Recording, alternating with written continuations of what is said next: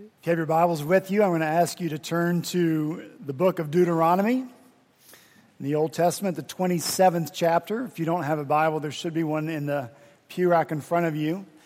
And when you found your place in Deuteronomy chapter 27, I'm going to ask you to stand so that we can give honor to the word of the Lord as we hear it read this morning. Deuteronomy chapter 27, verse 1, this is the word of the Lord. Moses and the elders of Israel commanded the people, "Keep all these commands that I give you today. When you've crossed the Jordan into the land the Lord your God is giving you, set up some large stones and coat them with plaster. Write on them all the words of this law when you have crossed over to enter the land the Lord your God is giving you, a land flowing with milk and honey, just as the Lord, the God of your fathers, promised you. And when you have crossed the Jordan, set up these stones on Mount Ebal, as I command you today, and coat them with plaster. Build there an altar to the Lord your God, an altar of stones. Do not use any iron tool upon them. Build the altar of the Lord your God with field stones, and offer burnt offerings on it to the Lord your God. Sacrifice fellowship offerings there, eating them and rejoicing in the presence of the Lord your God. And you shall write very clearly all the words of this law on these stones you have set up." Let's pray together. Lord, thank you that once again we, your people, can come together around your word, Lord, in a way that's not possible when we are not together in your presence. So we thank you for the opportunity, and we pray, Spirit of God, once again, that you would be the teacher, and that only what's real and true about you and what's really able to bring transformation in our lives, which is your truth, joined with your Spirit, we pray that and that alone will be what happens among us in these next moments together. So we commit ourselves and submit ourselves now to the truth and the authority of your word. In Jesus' name we pray. Amen. Thank you. Be seated. So chapters 27 and chapter 28 in so many ways remind us, along with a lot of other passages in Deuteronomy that we have encountered as we've journeyed through this book, they remind us of this, that God is for his people. God is for his people. God is on our side. God wants his people to flourish. God wants his people to thrive. God is our greatest champion. Truly he is. And yet it's easy for us to doubt that. I know I've lived the Christian life long enough to have personally experienced that doubt. And after almost a quarter of a century in pastoral ministry, I've certainly encountered a lot of people who have this doubt in their life that God is for them. And I know this, that our default thinking, our go-to emotional response when life challenges us or overwhelms us or takes us in an unanticipated, unwanted direction, often our first thought is, well then, God must not be for me. God must be against me. God is angry at me, and perhaps we feel that God will stay angry at us until we can do everything just right to get in his favor and get on his good side once again. There's very little doubt in denying that this is a reality in our lives. Most of us here have had this experience. And yet here's the thing. God knows otherwise. God knows what's true. God knows that he has plans for us. God knows that he has plans to prosper us, to do good to us and not to harm us, and to give us a hope and a future. That's what God has for us. And God knows that these people gathered here on the plains of Moab, listening to these words of Moses, he's about to give them the promised land, that abundant land flowing with milk and honey, as their very own inheritance. And so what he's doing here in these chapters, he's preparing them for life in that land, teaching them truth about himself in a way that they will never forget. Because you see, God has already spoken his word to these very people. We heard it in Deuteronomy chapter 7, verse 6. The Lord says to his people, "For you are a people holy to the Lord your God. The Lord your God has chosen you out of all the peoples on the face of the earth to be his people, his treasured possession. The Lord did not set his affection on you and choose you because you were more numerous than other people. You were the fewest of the people. But it was because the Lord loved you and kept the oath he swore to your ancestors, that he brought you out with a mighty hand and redeemed you from the land of slavery and from the power of the Pharaoh, king of Egypt." God told him again the same truth, Deuteronomy 14. "For you are a people holy to the Lord your God. Out of all the peoples on the face of the earth, the Lord has chosen you to be his treasured possession." In case they didn't get it, God tells them a third time in Deuteronomy 26. "And the Lord has declared this day that you are his people, his treasured possession as he promised." And though the spoken word of God should be enough for his people, God knows our frames, and he knows how we are made, and the Lord himself knows that we remember far more of what we see than what we hear. For us, seeing truly is believing. And so here in chapters 27 and 28, God is giving his people things to see and experiences in which to participate, so that his people, as they live in the land that he's giving to you, always remember, "I am your God and I am for you. And I want you to thrive in this land, and I want you to prosper in this land. And I intend for you to be blessed in this land and for you to be a blessing to others." And so we see what's going on in these chapters. 2 weeks ago, we looked at this great drama that God is setting up for his people to participate in when they enter the promised land. Remember? 6 tribes are to stand on Mount Ebal, and 6 tribes are to stand on Mount Gerizim. And these 6 tribes are to shout the curses for disobedience to the word of God. And these 6 tribes are to shout the blessing that comes for obedience. Remember, I had you stand up, and I know you remember that. And so you all stood here, and you faced these people, and you said amen to all the curses. And you stood up on this side, and you faced them, and you said amen to all the blessings. And you remember it, don't you? You remember the crazy day your crazy pastor had you do that. But God is using the drama to reinforce this idea. I want blessing for you, so follow these rules. Last week, if you were here, we talked about these huge stones that God tells the people to set up and coat with plaster and write all the words of his law on it. A forever reminder of the unchanging nature of God, because what are stones? They're permanent. They don't blow away. They don't wash away. They don't burn up in a fire. And so is God to his people. Always, forever, the same, unchanging, just as his word is. And so the people can look to those stones and remember the unchanging nature of God. They can remember that the grass withers and the flowers fall. Absolutely, that's true. God's people have always seen withering all around them, as we see it. Withering in our relationships. Withering caused by chaos and turmoil and unrest and riot. Plucking the petals right off of the flowers, as does disease and disaster. The grass does wither and the flower does fail, but here's the good news. The word of the Lord endures forever. Amen?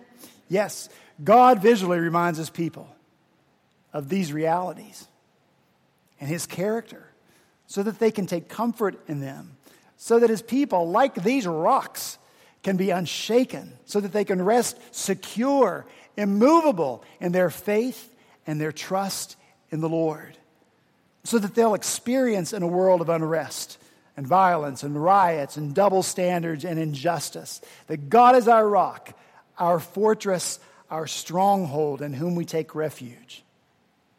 This morning, we see that God provides more visual reminders to his people that I am for you. Look in verse 5.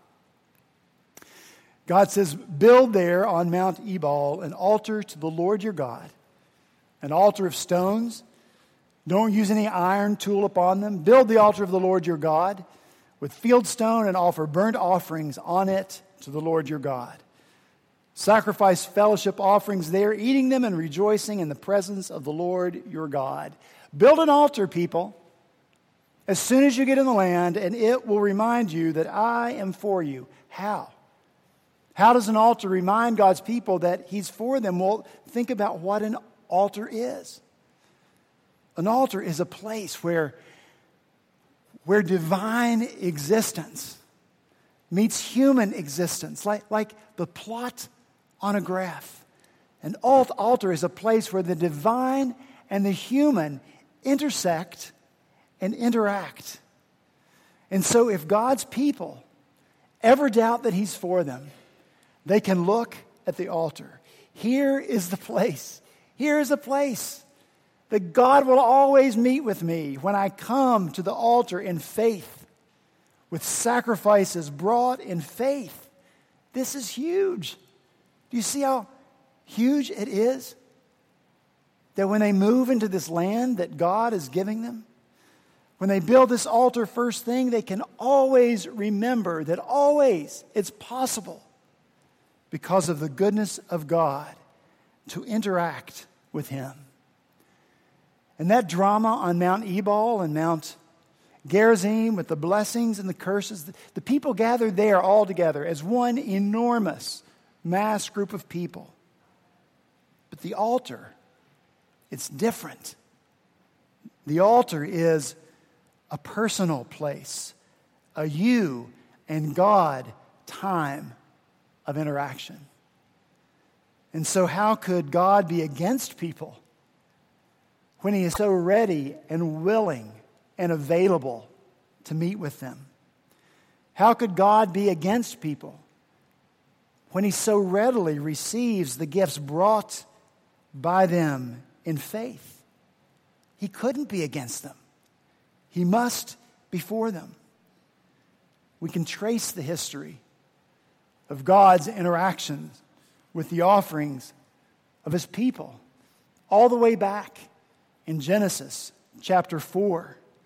We encounter Abel.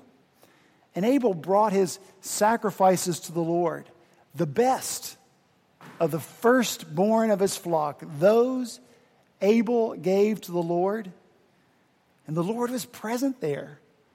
He was interacting with Abel. And Scripture says that God looked with favor on Abel's sacrifice. His brother Cain did not offer rightly. He was an angry man. The Lord interacts with him as well. And God gives Cain some questions to ponder. Questions that have the potential of bringing blessing to his offerings. And so God says to Cain, why are you angry? Cain thinks, why am I angry? What is the source of all this anger in my heart? Jealousy? Bitterness? Rebellion? Second question, why is your face downcast? Why is my face downcast? Why am I disheartened? Why am I sad? Why am I depressed? What is the source of these emotions? And where am I letting these emotions take me?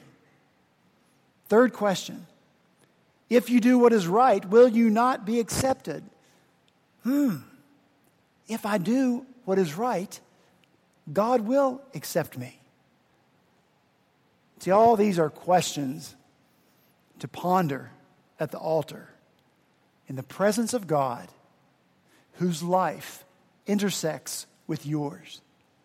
And if God did not want Cain to honestly answer those questions, even at the altar, he would not have posed them. If there were not a better way for Cain to come before the Lord, God would not have offered it.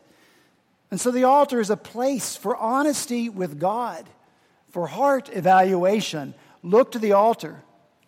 God, who is for us, sets up what is good for us, for what will find acceptance with him. And then there's the interaction at the altar between Noah and God. After the floodwaters subsided, God called to Noah, Noah, come out of the ark, bring your family with you, and bring all the animals out of the ark with you. And Noah obeyed, and he came out of the ark, and what's the first thing he did? He built an altar to the Lord and sacrificed burnt offerings on it. Now, listen to this. The Lord smelled the pleasing aroma and said in his heart, never again will I curse the ground because of man, even though every inclination of his heart is evil from childhood. And never again will I destroy all living creatures as I have done, as long as the earth endures, seed time and harvest, cold and heat, summer and winter, day and night will never cease. Do you get how amazing this altar scene is? Noah comes to the altar of the Lord with what is completely and utterly of this world, an animal sacrifice. But on the altar, the sacrifice is transformed, because that's what the altar is. It's a place of exchange and communication between God and his people. The altar is a place of transformation. And so on the altar, Noah's sacrifice moved from visible to invisible. The aroma of the sacrifice made its way to God. And in some mysterious way that we can't begin to understand, Noah's sacrifice touched the heart of God.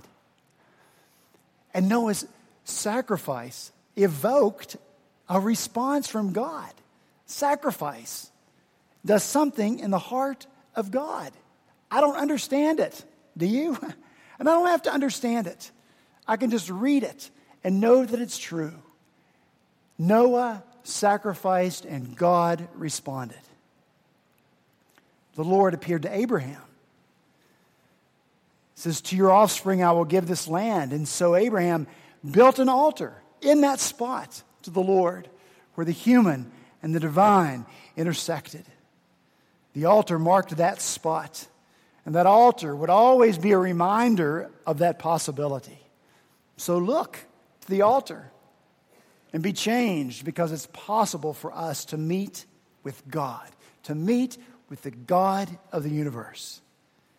Rest assured, and your life will change. And while we're talking about altars, I got to fast forward. Another great altar story I can't resist. You know this story? The prophet Elijah is on Mount Carmel. Do you remember this story? And all the prophets of Baal are there as well. And so Elijah, he's bided his time. He's waited for the prophets of Baal as they called out to their gods. Their gods never responded because there are no other gods. There are none. So they shout louder. Still no response from their gods. And so these prophets began to slash themselves with spears and swords until the blood flows from them. All to no avail. Their gods do not answer. So here's Elijah. Almost you can see, okay, are you guys finished? Are you finished? Good. Now it's Elijah's turn. Come here to me. And the people came to him. And they repaired the altar of the Lord that had been torn down. And Elijah took 12 stones. And with the stones, he built an altar in the name of the Lord. And he dug this trench around the altar. And he arranged the wood, and he cut the bull into pieces and laid it on the altar. And then he said to the people, fill 4 large jars with water and pour it all over the offering and the wood. And the people did it. And Elijah said, now do it a second time. And they did it a second time. And then Elijah said, now do it a third time. Douse that offering and all the wood with water. And the people did it so that the water ran down and filled the trench. At the time of the sacrifice, the prophet Elijah stepped forward and prayed, Lord, the God of Abraham and Isaac and Israel, let it be known today that you are God in Israel, and I am your servant and have done all of these things at your command. Answer me, Lord, answer me, so that these people will know that you, Lord, are God, and that you are turning their hearts back again. And then the fire of the Lord fell upon the burnt wood and the sacrifice and the stones and the soil, and the fire also licked up the water in the trench. And when all the people saw this interaction of the human and the divine, they fell prostrate before the Lord, and they cried, "The Lord, He is God! The Lord, He is God!" Yeah, the altar is a place where the divine and the human interact. The altar is the place where God showed Himself powerful on behalf of His people. It's the place that God reminded and comforted His people with the fact that He is the one and only true and living God. When God's people bring to the altar, when God's people bow at the altar, when God's people ponder at the altar, when God's people pray at the altar, they will know that He is God and that He is for them. And what more important truth could any people of any time possibly know but that God is God and that He is for us? So no wonder God commands His people to build an altar. It's an invitation to commune with Him, to participate in and to partner with God in transformation. It's a holy, sacred time and process that's available to His people. And so it is no wonder that God commands in Isaiah chapter 1, stop bringing meaningless offerings. Stop going through the motions. Stop playing games with God. It's a good word for us today, isn't it? Stop going through the motions. Stop playing games with God. We should ponder as God asked Cain to ponder. What are we doing here? Why are we here in worship? Are we truly here to meet with God? What offering are we bringing to the Lord? Ourselves? Have we come here to open ourselves up to His influence in our lives? Because we expect to be transformed by God into something beautiful for His glory. The altar was a sacred place. Holy transactions took place there. And this is the hope of God's people in the promised land. They can meet with God and He will meet with them. The altar reminds them of that. Worship is a sacred act. What we do now. Holy transactions take place here. Do you believe that? Holy transactions take place here. And this is our great hope. Because the cross of Christ, it's the altar where the consummate interaction between the human and the divine was made. Jesus hung on the cross, fully divine and fully human. And in Jesus, the divine and the human meet perfectly.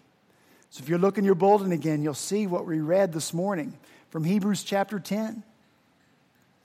Every priest stands daily at his service, offering repeatedly the same sacrifices which can never take sins away.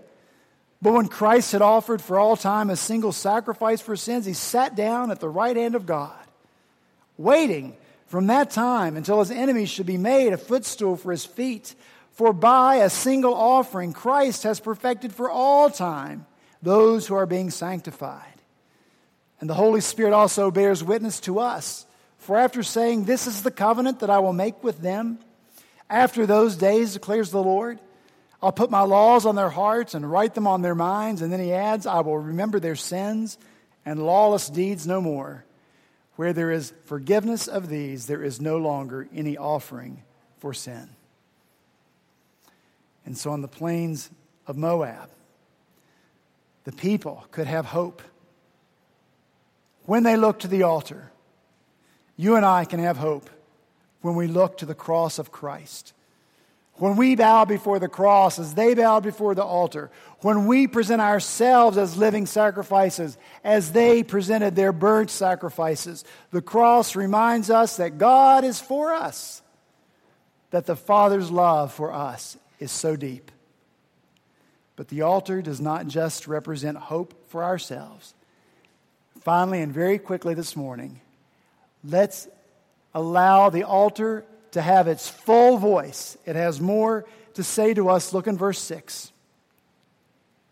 God says there to offer burnt offerings on the altar. And burnt offerings were those that belonged completely and exclusively to God. The burnt offering was all His. Lord, it's all yours. But now look in verse 7.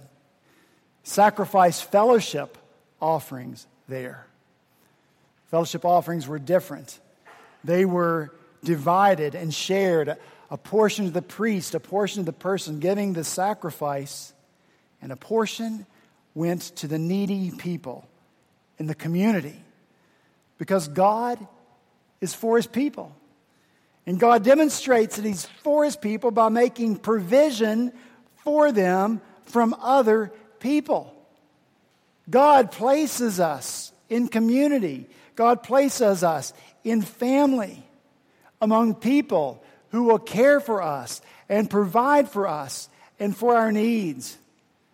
And so when we look to the altar, we see that it's inward, personally. It's upward to God and it is outward to others.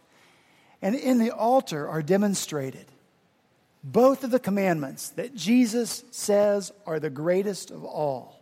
Love the Lord your God with all your heart, soul, mind, and strength. Look to the altar. Yes, there's the burnt offering. It all belongs to the Lord and it comes from my heart.